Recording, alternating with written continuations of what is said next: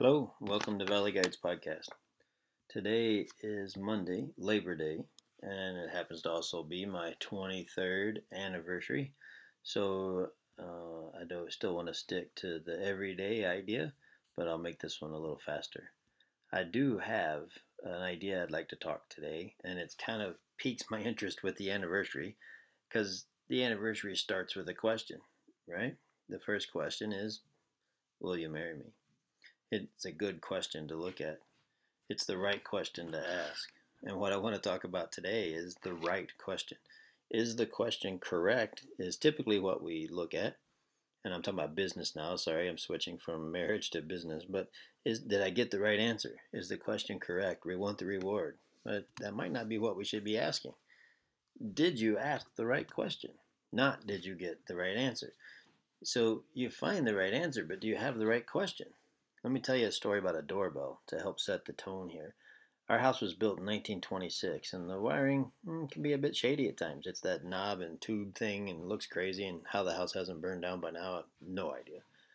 But I knew enough to know a doorbell's low voltage, so I was no real worries. But I wanted to be sure, and I wanted to disconnect this doorbell. So I called a contractor friend, and he explained that it's probably best to cut the wires at the transformer. And then, all right. So off I went in search of a transformer. I discovered it in an open ceiling of our washroom. Now, our house is old, like I said, and the ceiling wasn't enclosed, thank God. So I could track everything and see where it went. So I noticed that the wires looked ancient from the doorbell, but the wires I'm looking at look brand new. So something's not right.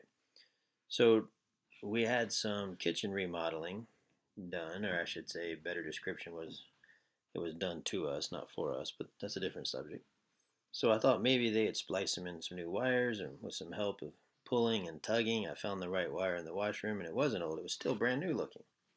So I traced it through the washroom ceiling as it was spaghetti works of old wires and a mess, and I found out I was asking the wrong question.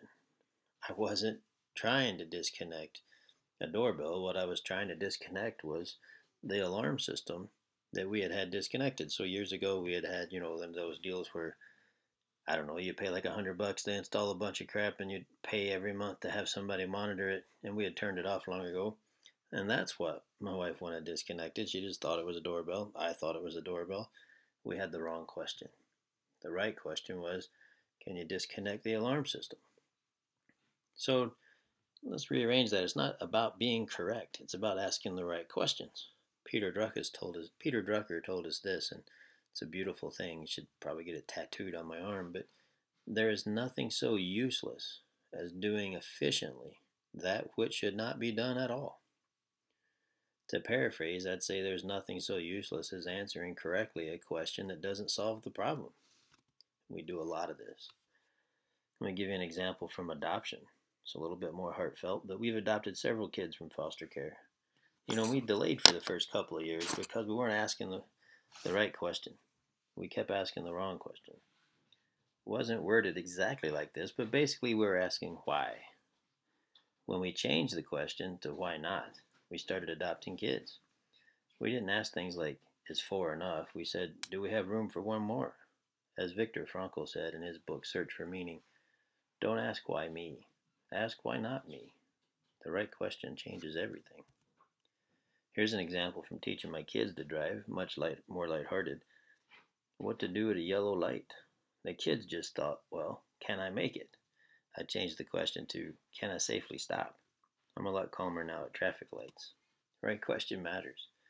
There's a book on my shelf here that I want to talk about. I'm going to reread it and talk more about it in the days to come, but it's Edward de Bono's Thinking Course. I would highly recommend it.